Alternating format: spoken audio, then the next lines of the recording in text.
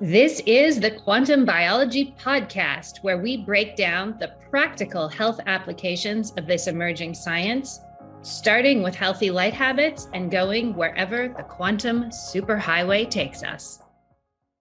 For the first episode of the QBC podcast, we're running the introductory talk from the Quantum Biology Summit in 2022.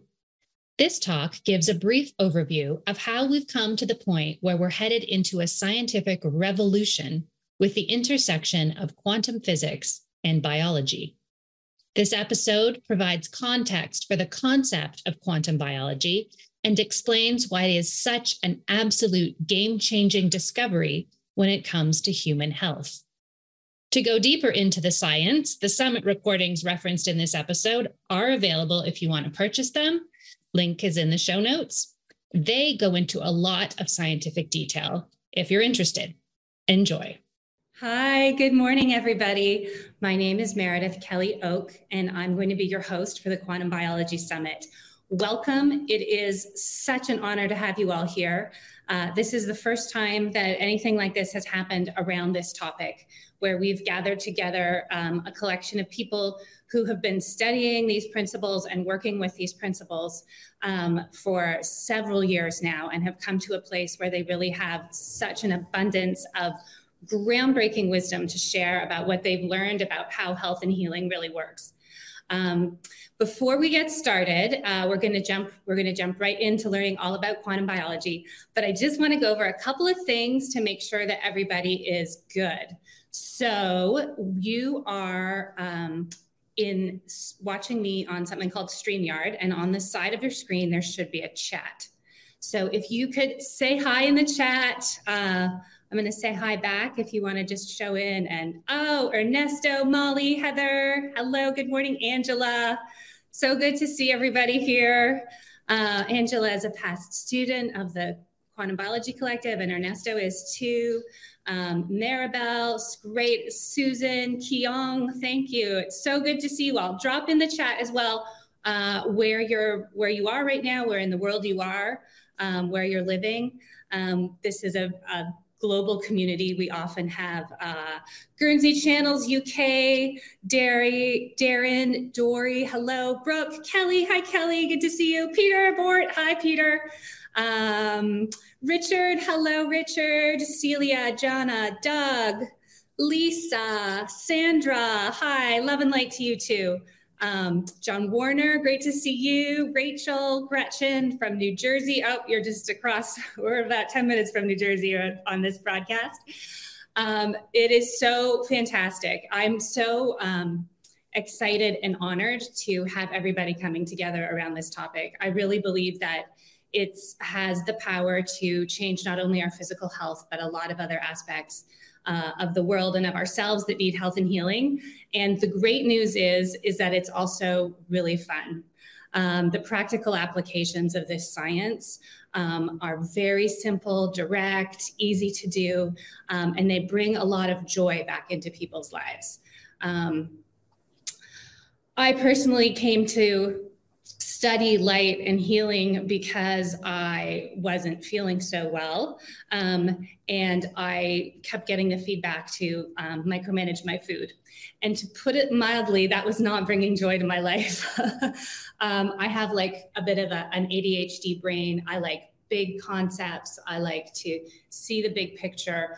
I don't like details, and I don't like having to manage tiny little things all the time. So the idea of having to like really manage my food every day and my children's food, it was starting to make me feel a little bit depressed. And when I started to understand the principles of quantum biology, like the whole world just opened up, and healing became something that was fun. It required like some habit changes that are not necessarily easy, but it made life, it gave extra joy and extra beauty to life in a way that I think, is harder to find when you're just focused on like what to take and what to eat. So this is like truly just a whole new world. One other bit of housekeeping. So we are right now in the main stage I'm going to walk you through the idea of a paradigm shift. And then after that, we're going to have our first main stage speaker, Carrie Bennett. So all of that happens right here. Then I'll let you know when, after Carrie, we're going to have a break and we're going to have some breakout sessions. And that is going to happen inside of Hopin, where you first checked in. So there's a reception room in there. And then on the left, it says stage, which is where we are now. This is the stage. And then underneath the stage, it says sessions. So when it's time to go to breakout, you're going to go back to the Hopin reception room and click sessions and choose which breakout session you want to go into.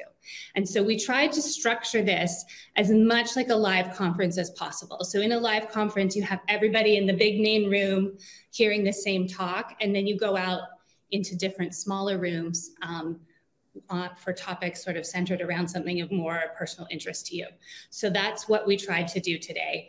I kind of wish we could just have like a 12-hour summit and everybody be on the main stage, but I don't want to be on my laptop that long. I don't want you on your laptop that long. It gets a little bit crazy. So we structured it like a real life conference where you have to choose. If you want to get the recordings, and so you don't miss any of them, they will be available until Monday at noon. And then they won't be available anymore. But there's lots going on live. I mean, it's going to be like a really full 2 days. So if you just want to be here and be with us live, that is fantastic. And that's what we want to. So I see like so many people are here. All right. Good morning. Good morning. Good morning from the Ritz-Carlton at Lake Oconee in Georgia. Love it. Welcome, Patricia. Okay, so who am I and why am I hosting this summit? Well, my background is in media communications. Sorry, I forgot to set my timer so I don't talk for the entire thing. My background is in media communications and executive coaching. What does that have to do with quantum biology? Nothing. It has nothing to do with quantum biology, but that was the mindset, and those are my frameworks for seeing the world and for thinking and where my skills and experience lie. So when I started to study this topic for my own health and healing, what I noticed about it first is that the information is quite disorganized because it's so new that it becomes very difficult to access, not just for people like me who are patients, but even for practitioners who would want to incorporate the protocols into their practice. There was no sort of clear path to do that. So the way that my mind works was I thought about it in terms of how do we organize this information and find people who have the expertise to share and get them organized in a way that they can share it with the next round of people who are ready to learn. And then you guys can share it with the next round. And in a way, this event is it's like a gong. We're all particles, and we're going to hit the gong today and send out those frequencies into the world of sharing how this all works.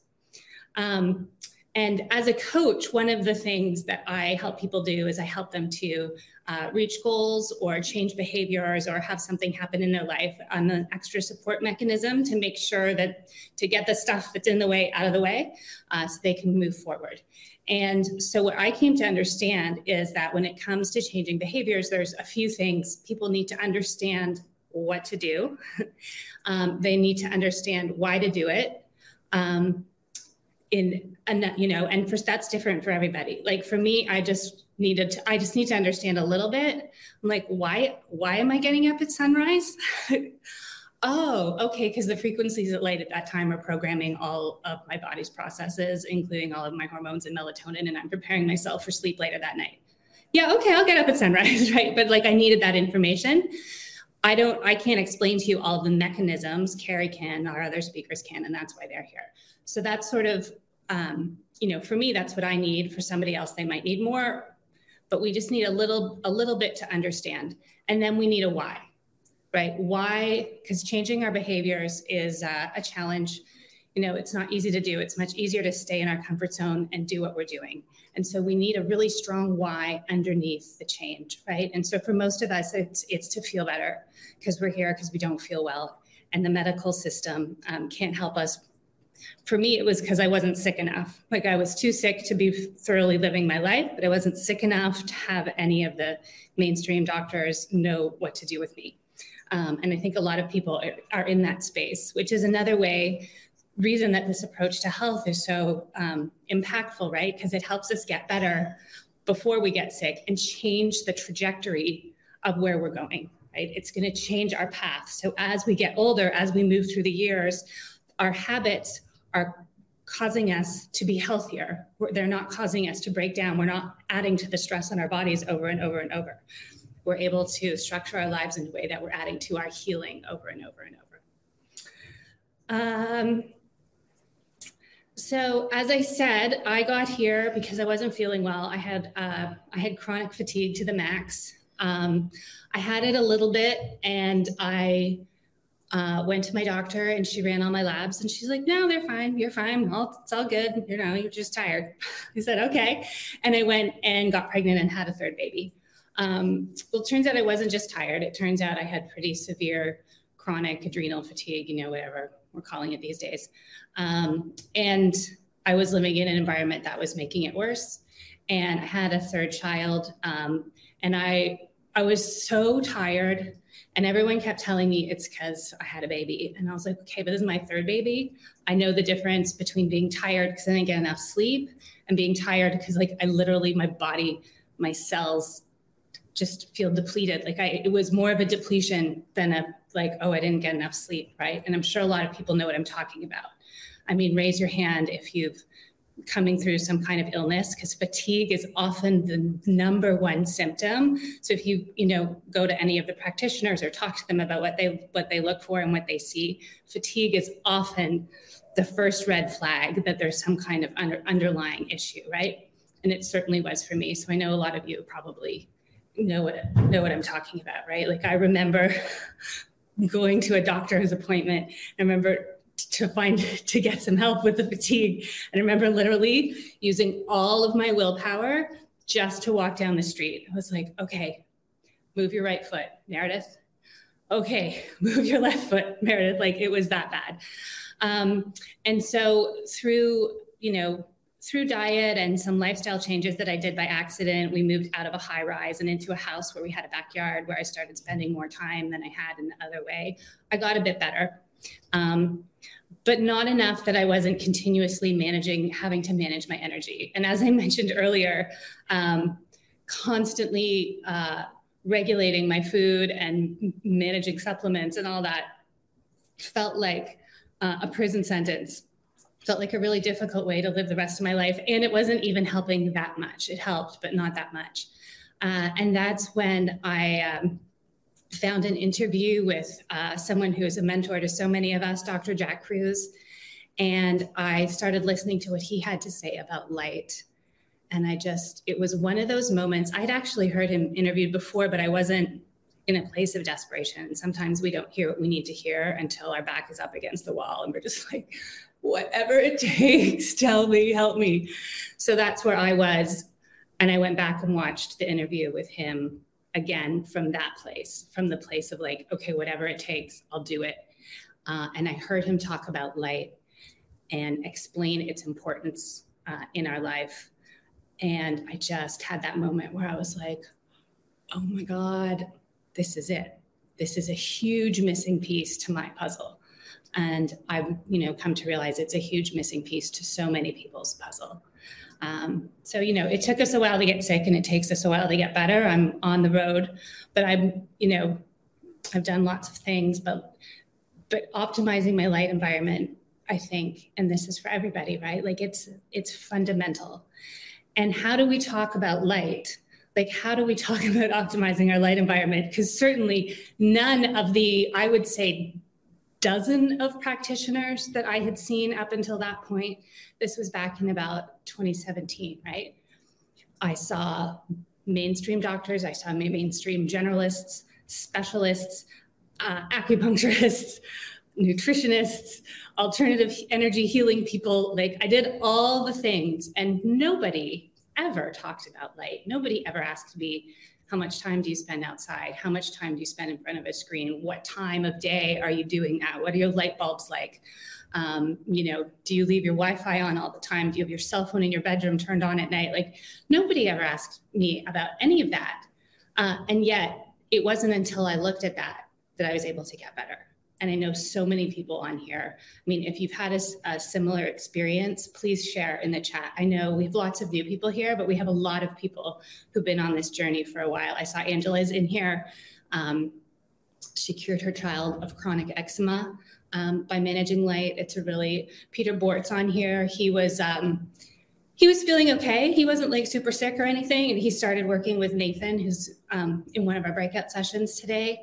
And he went from like feeling okay to like feeling better in his middle age than he did in his youth, right? Like he is just like a super energetic, happy person now who goes on big long hikes all the time and is an example of how this is so powerful, because we can really take our lives back, right? Like we're not, I was talking to someone the other day and okay, it was my mother-in-law, and she was like, oh, well, this is that, and this person has this, and this person has that, and oh, aging is just so awful and hard.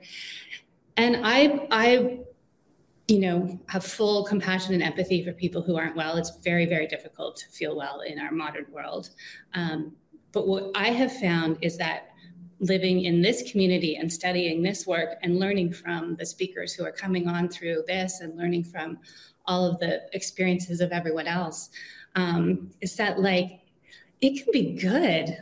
We can be moving towards better and better and better. And we might hit the wall or hit a roadblock, or, there are many doors of healing. We might realize like, oh, there's some emotional work I need to do, or, oh, I might need to process that trauma or make peace with that aspect of my childhood, or change my food, or, there's always going to be lots of little tweaks. But the great good news of quantum biology is that life gets better and our health can get better. There's always new ways to discover how to do that. And even if we do end up in a place where we're sick, we have lost members of this community to cancer, we can take the best care of our mitochondria possible right now. But sometimes, we can't control everything, and I'm not going to pretend that we can. I had a call a few months ago from our member service. The phone number of the business is on the bank statements in case anyone ever has a question. And I had a phone call from a woman who was like, yes, I see this charge on my card. I'd like to know what it is. I explained to her that, it was a subscription to learn about quantum biology. She said, oh yeah, I remember my husband taking notes on those videos. He just died, and I'm, going through all of his affairs. And, it's hard. It's hard. And we can't always, do everything, but we can do a lot. And even if it doesn't, even if we can't fix that mitochondria, our quality of life, when we subscribe to the principles of quantum biology, even if we are sick, it's so much better, right? It's so much better because there's lots of stories too. I know of 2 babies coming in the next 6 months from moms who weren't sure that they were going to be able to do that. It took, I think, 6 months or a year of changing a lot of things around these principles, but now those babies are on the way. So there's so many stories. I invite you to share them in the chat. And a little bit later today, we're going to have a session just for all of you to come in and share. I know we probably won't have time to get to everyone, but we do want to hear from you because your journey matters, and we know whether you're just starting or you've been on it for a while, you all have lots to share.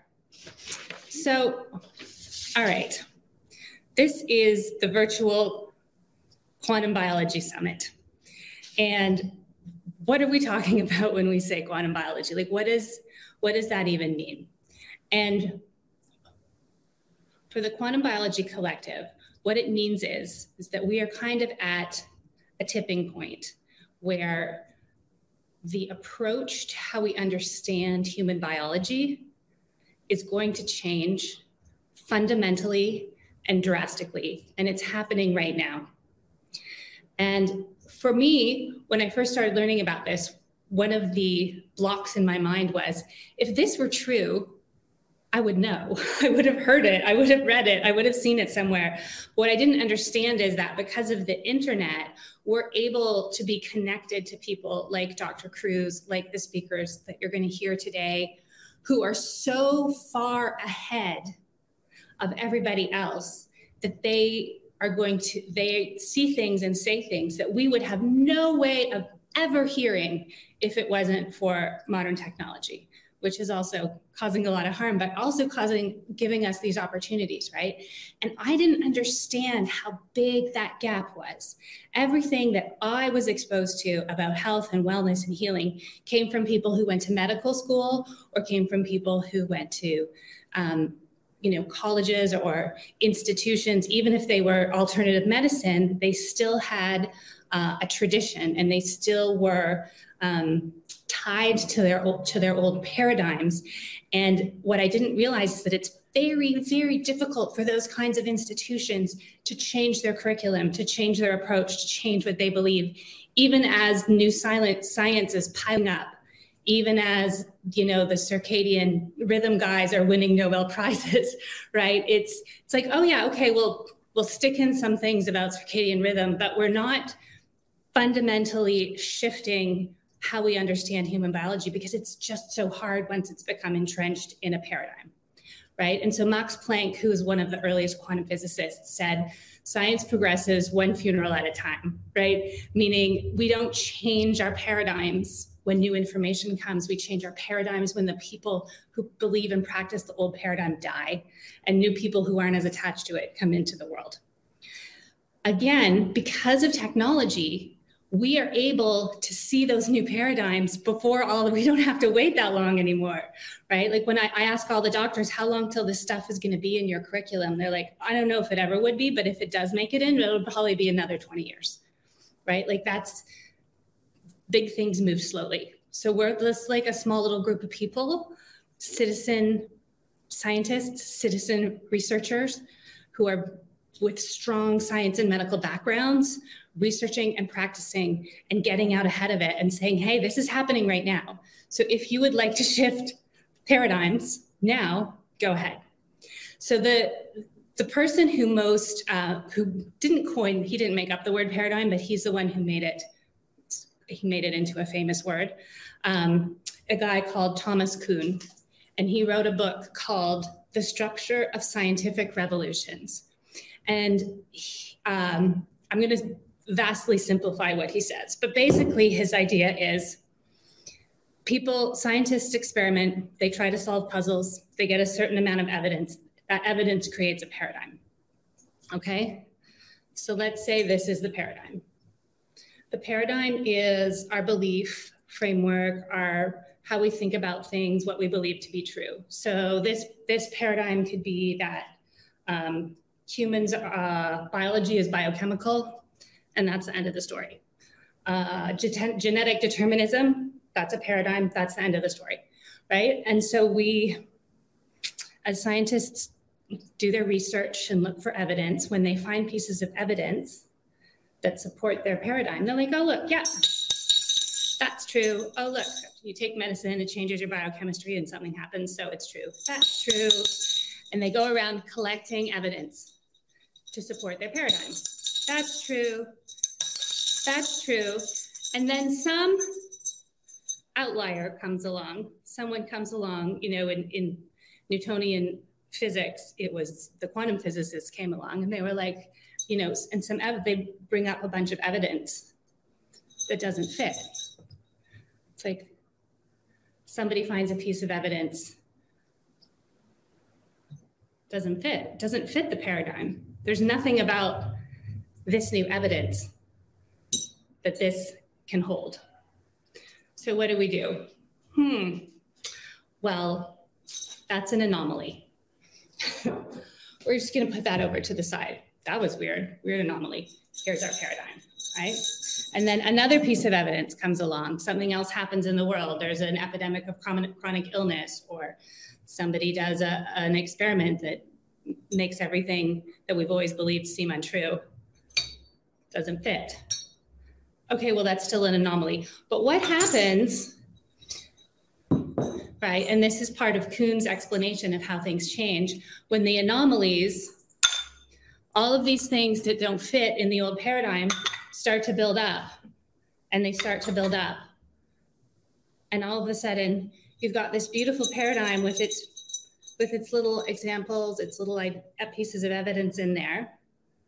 Because it's not like this is totally wrong. It's just not the whole story. But we don't have a story to explain the new stuff. We don't have a story. And this is where people get upset. This is kind of where we as humans are not that good, right? There's a lot of us who are like, the new thing, if you believe the old thing, you're awful and bad. Like, it's all the new thing. But what is the new thing? Because most people need a container. They need something to put around these new ideas, right? Because the old ideas are working really well. This is in my textbooks. Maybe I wrote the textbook.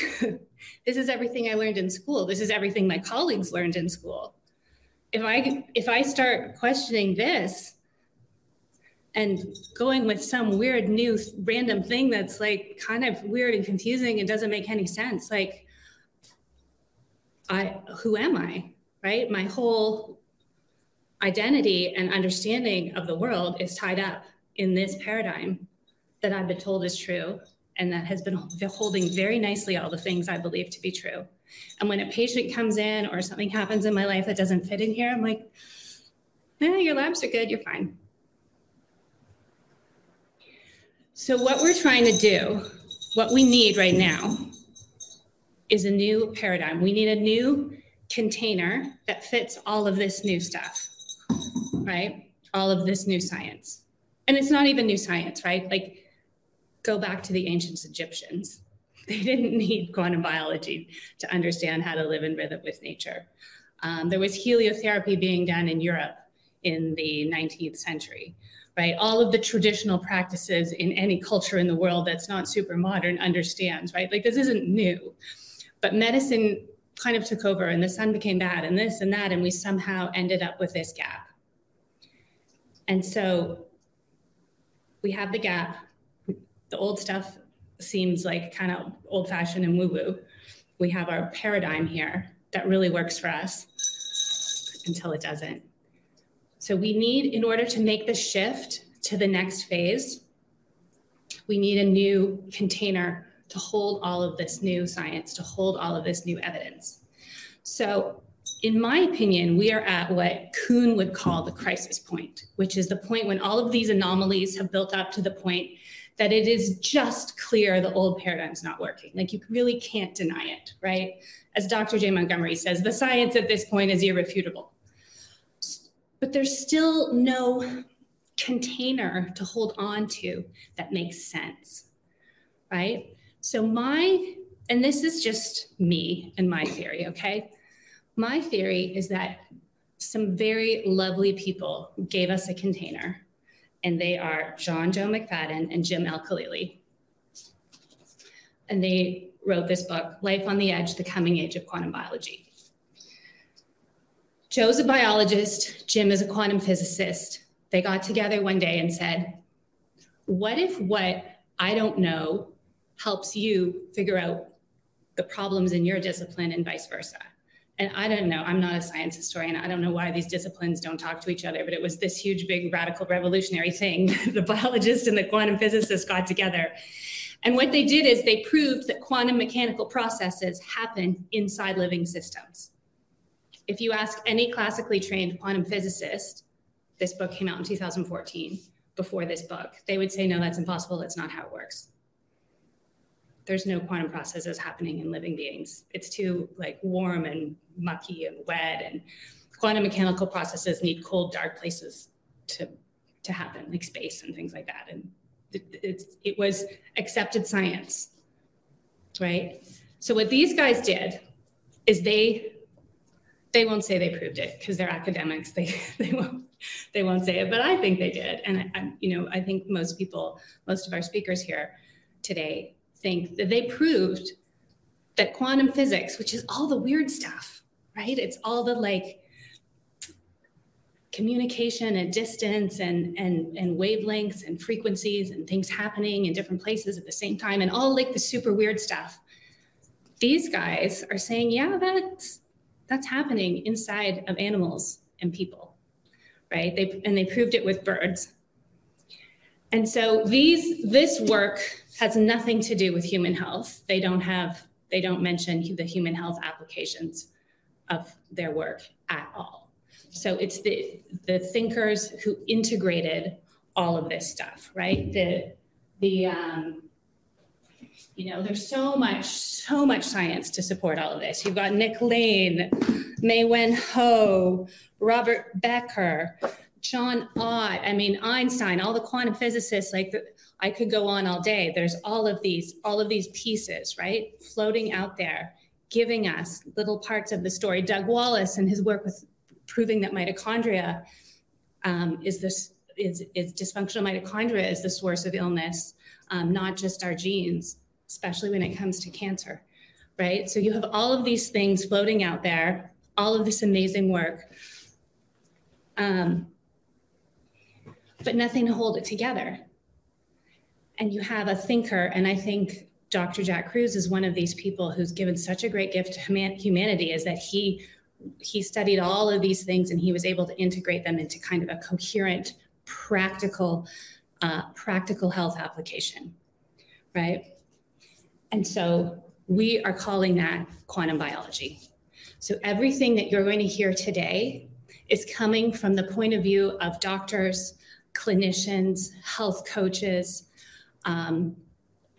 practitioners who approach their work, approach their patients and themselves and their lives from the point of view that we are quantum biologic beings. And this changes everything, right? It changes the entire approach. So this is a practitioner who is gonna, maybe run your labs, but also ask you how much time you spend outside. And things that, as I said earlier, we've all been to so many people who don't even think on that level, right? And if we don't shift to thinking on that level about our health, we're all gonna really suffer, because the way our modern life is structured, it will make us sick. It not maybe, but it will. So that is the shift into the quantum biologic paradigm. All right, so I hope that helped you frame your thinking so that you understand, so that it just shifted you into a new place with it. This has been the Quantum Biology Collective podcast. To find a practitioner who practices from this point of view, visit our directory at quantumbiologycollective.org.